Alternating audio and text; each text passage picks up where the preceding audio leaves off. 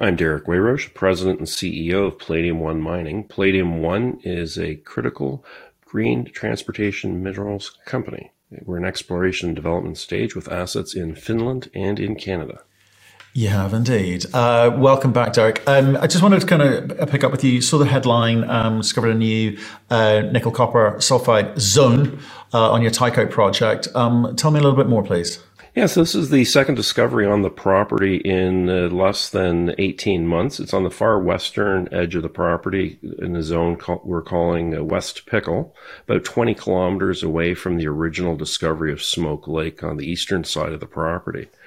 The Smoke Lake rocks look identical to what we announced recently at West Pickle, although at West Pickle we do not have assay results back yet, so they'll be coming out in due course. But the rocks look basically the same, and we had tremendously high grade at Smoke Lake, and we're expecting the same at West Pickle. Right. Okay. So sounds like you're getting on with things. I mean, I want to talk to companies at the moment because I'm more interested in how they navigate these kind of choppy waters that we're in at the moment. So headlines like that are delightful and lovely, and it tells us that you're actually getting on with stuff. But give me a more insight into how you're approaching things, because you got money in the bank, but what do you do? Well, the reality is, from a macro perspective, we're in a pretty awful cycle right now, but cycles come and they go, and you have to work through it. In Ontario, we have ample funding for this year. We started the year with about $5 million worth of flow-through funding dedicated just for the Tycho project. And we're investing that in the project. We started drilling about 2.5, 3 months ago, and we'll be drilling for the balance of the year. And really that money came about as a result of flow-through funding that we did in late 2021. And legally the requirement is that we invest the money over the course of this year, so we'll be doing that. But, more holistically from a company perspective, you have to be cautious at these times of the cycle. And you still need to move projects forward. And we're very happy that we can do that with the money we have and the activities we're doing at Tycho. But we're husbanding to some degree the other funding that we have, what we refer to as the hard dollars, in order to work our way through this cycle. And we're spending the money on what we believe are very creative activities. Maybe they're not as expensive as drilling, but highly accretive, such as permitting activities and just technical assessments of delivering a project. Right. Okay. Cycles, like you say, they do tend to move in cycles, so it will come out the other side. I think that's important for investors to remember. But if I may, just dig a little bit deeper. You've got flow-through money, so you have to spend that money in the ground within a certain time frame. But if it wasn't flow through, if it was hard dollars that you were looking at, would you be spending it in a market like this? It's a balanced approach. At the end of the day, you have to make a judgment call as to how much of a runway you need and how long this cycle is going to last, because you don't want to find yourselves in a position where you're getting on vapors with regards to cash, and you're going to be in very weak position from, and perhaps not even able to raise capital to build up the treasury again, depending on what the market conditions are at the time. So we're taking a go slow approach. You're right. We do need to spend the money this year, or invest the money this year, as far as flow through is concerned, for Tycho, and it's a large program that we have going on. I think we would probably continue to invest, whether or not it was flow through and whether or not we had that obligation, given the discovery success we've had. It's quite unusual to get these spectacularly high grades of nickel, especially at surface, and in a great jurisdiction. And we've had lots of evidence that there's ample opportunity on the particular property. So I think we would have continued to invest in Tycho heavily. Perhaps not the full $5 million that we're spending this year, but we would have definitely continued to move the project forward. Right. And I think we're both old enough to have been through, I was going to say one or two, probably like 2 or 3 of these cycles before, unfortunately. And I'm trying to sort of get sort of parallels to from the past, because history does repeat quite often. As the companies that don't do anything, kind of sit in their hands, as it were, those companies they're starting from. They've got to get that balance between making sure that they've got enough capital to kind of get through to the other side. But they're also making the bet that if we do nothing with the project, it'll be fine. We'll just start up when the market's just a little bit in a little bit of a better mood and a little bit more money available. But what would you say is the better tack, given looking back in your experience? Well, it's probably situational dependent, depending on where each company is. If you sit back and you lay people off and do nothing and just hoard cash, you're not really going to have any infrastructure when you come out the other side of it. You're not going to have news flow to support the company and perhaps do that next raise that you need. So doing nothing, I don't think, is an option. You need to press forward, keep your infrastructure, keep your people in place, and the institutional knowledge, if you will, and constantly add value and have something to talk about and be relevant for the market. If you step away completely, I think starting is extremely difficult. But you can't run out of cash either. No, I know. Like it's a balancing act for sure. You mentioned you just come back from. Were you at both conferences? Were you at Beaver Creek? No, I just did Beaver Creek. You just did Beaver Creek. Okay. And how was that? Who was there? It was extremely well attended. It was surprisingly busy, and I think it was a very active conference. We had a tremendous amount of meetings. I was actually very pleasantly surprised, much more than we've had even in prior years pre-COVID. So that was very good, and it generally a good attitude. I think most people appreciate where we are in the cycle and are hunkering down, trying to understand how to optimize their portfolio, which stories they want to get behind, and generally it was a very positive conference. It's interesting. Were there a lot of industry players? And by industry, I'm talking about, obviously you've got copper, you've got nickel, you've got PGEs. You got a lot going on that points towards this kind of green future which we're all demanding.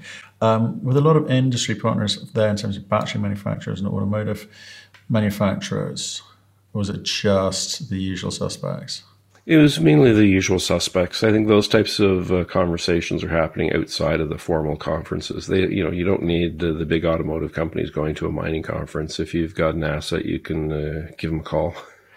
I know, but I do. But I tell you, some of the conversations we're having recently is where you're seeing the OEMs and the battery manufacturers sort of moving upstream, as it were. They're looking to secure supply, and they're having conversations they never imagined they would 3 years ago. That's for sure. But the other type of conversation that I've been party to is where you've got groups looking, say, to supply.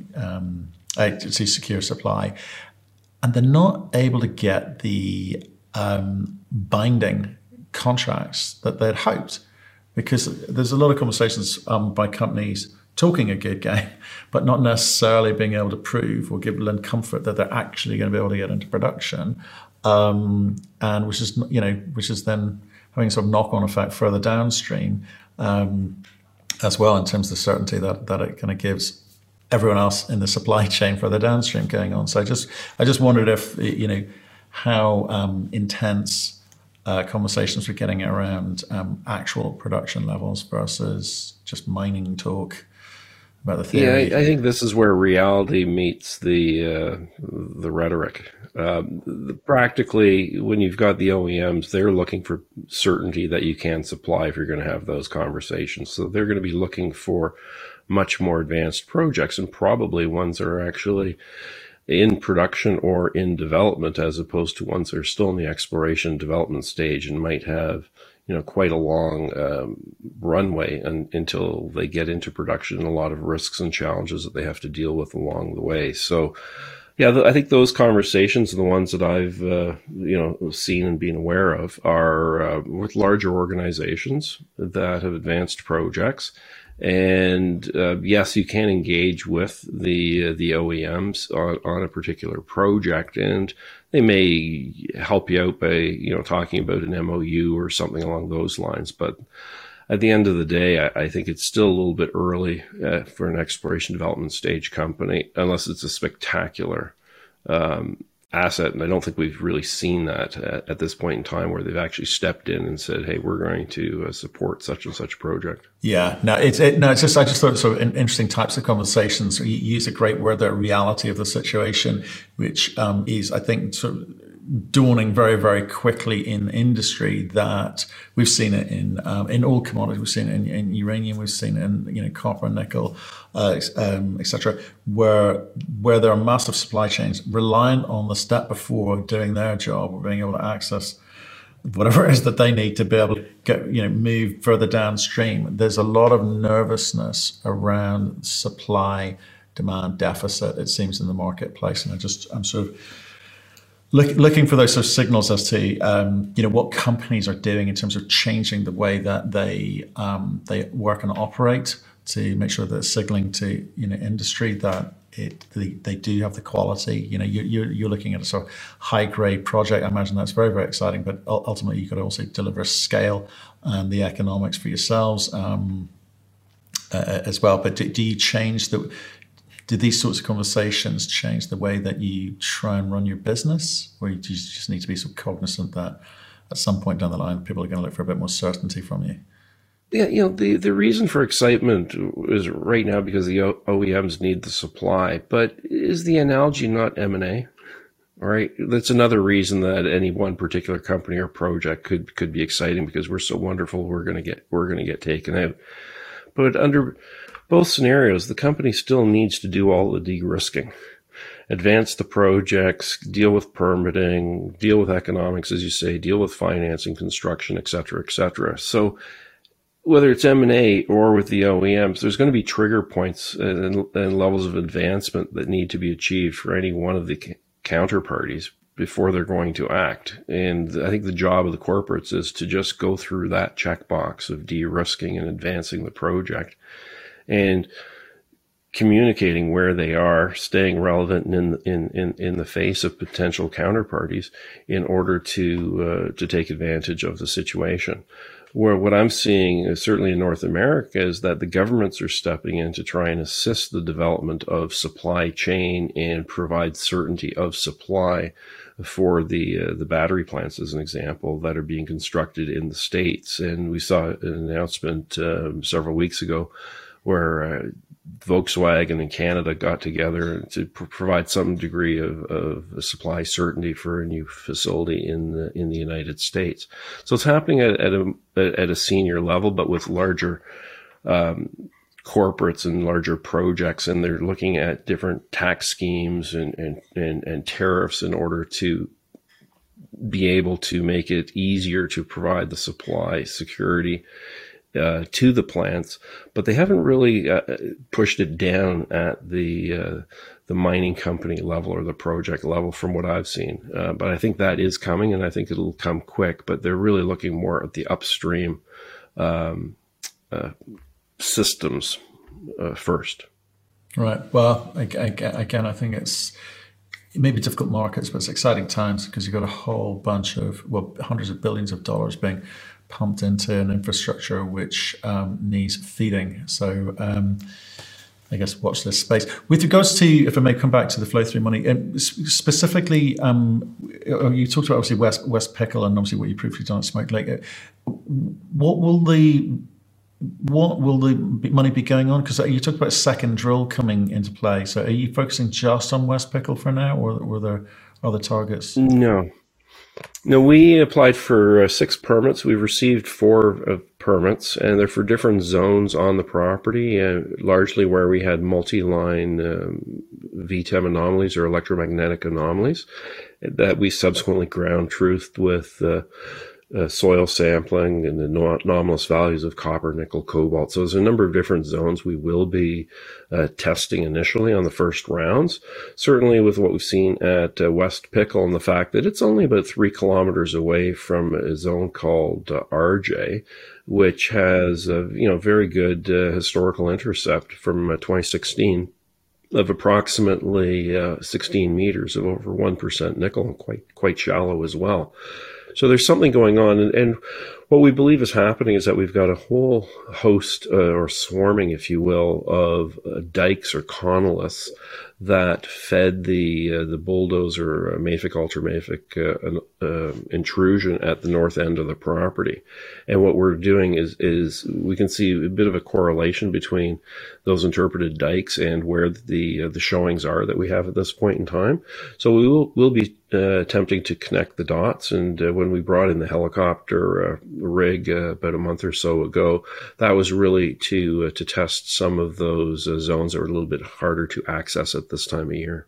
Right. Okay. Interesting. And I know we touched on it last time, and I think I know the answer. But with regards to Finland, is what's happening there? I think we did have a question sent in with regards to an update on the ongoing scoping study.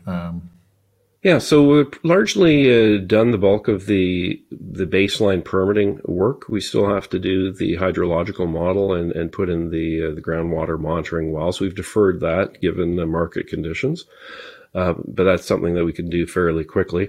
The scoping study is underway, and again, our focus here. We were initially looking at doing a full blown PEA and costing it all out and getting it out into the market, but given all the inflation, the uncertainty, it really doesn't make sense to go and spend that money at this point in time. So the focus is really on the technical aspects of it. So as an example, where would you put the waste dumps? Where would you put your processing plant? What are the water management issues we might have to deal with? Do we need to consider dry stack tailings, for example? So going through those evaluations, and there'll be an internal costing estimate that we'll be looking at as well to help inform future decisions. But that's really the focus of it, and we would anticipate that work to be concluded in the fourth quarter. Okay, so steady as she goes. Yeah. Okay. And that is the safe, conservative, and optimum solution as far as you're concerned for your company, yeah? Well, yeah. Look, it's if you can save time on permitting can really slow down a project. So you just do your NPV calculation, or why spend money now drilling out more of the same if I still have many years of permitting to do? So we can advance the permitting aspects and hopefully improve our NAV. And in the meantime, we've got a tremendous amount of news flow coming up from Tycho and our discovery there, and hopefully we have more discovery success, and we'll have lots of catalysts and anticipate drilling right through the end of the year. Okay, Derek. Well, I appreciate you making the time. Despite your delicate state, have you picked up a cold, or are we going full-blown COVID from the conference? Oh, no, this is very positively COVID. Jeez. And was it dump you? I mean, has it floored you? Oh, pretty much, yeah. Oh, wow. Yeah, the mind is not quite where it should be, and the temperature is rising with this little fleece on. Oh dear. Well, poor you. But you got to do these conferences, and I'm afraid for you, conference season is just starting, isn't it? So you've got one or two lined up. Is your expectation to just be talking to shareholders and making them feel a little bit better about things, or is it looking at new money? Or is there sort of general interest in anyone who's got a copper, nickel, PGE project? You're going to get those some knocks on the door for the next couple of years. I mean, what are the sort of conversations you're having? It's all of the above. We're engaging with new potential institutional shareholders. We're looking at and talking to some of our existing shareholder bases. A large part of our outstanding shares is held by institutions. My best guess is 50 to 55%. Unfortunately, you can't have the same visibility in Canada as you can on the ASX. So, it's a huge amount of stock, and there's a number of people there that we need to keep current in terms of our activities. So we're touching base with those folks. And what we're seeing in Canada is that the flow-through funds are getting cash again. So they're knocking on the door and want to have conversations with companies that are active and, getting news flow out there and potentially doing some financings. But we're in the enviable position that we have a lot of cash on the balance sheet and we have some optionality. So we do not need to finance. I think we would want to be opportunistic if we do. But we've got a long runway, so we're in pretty good shape.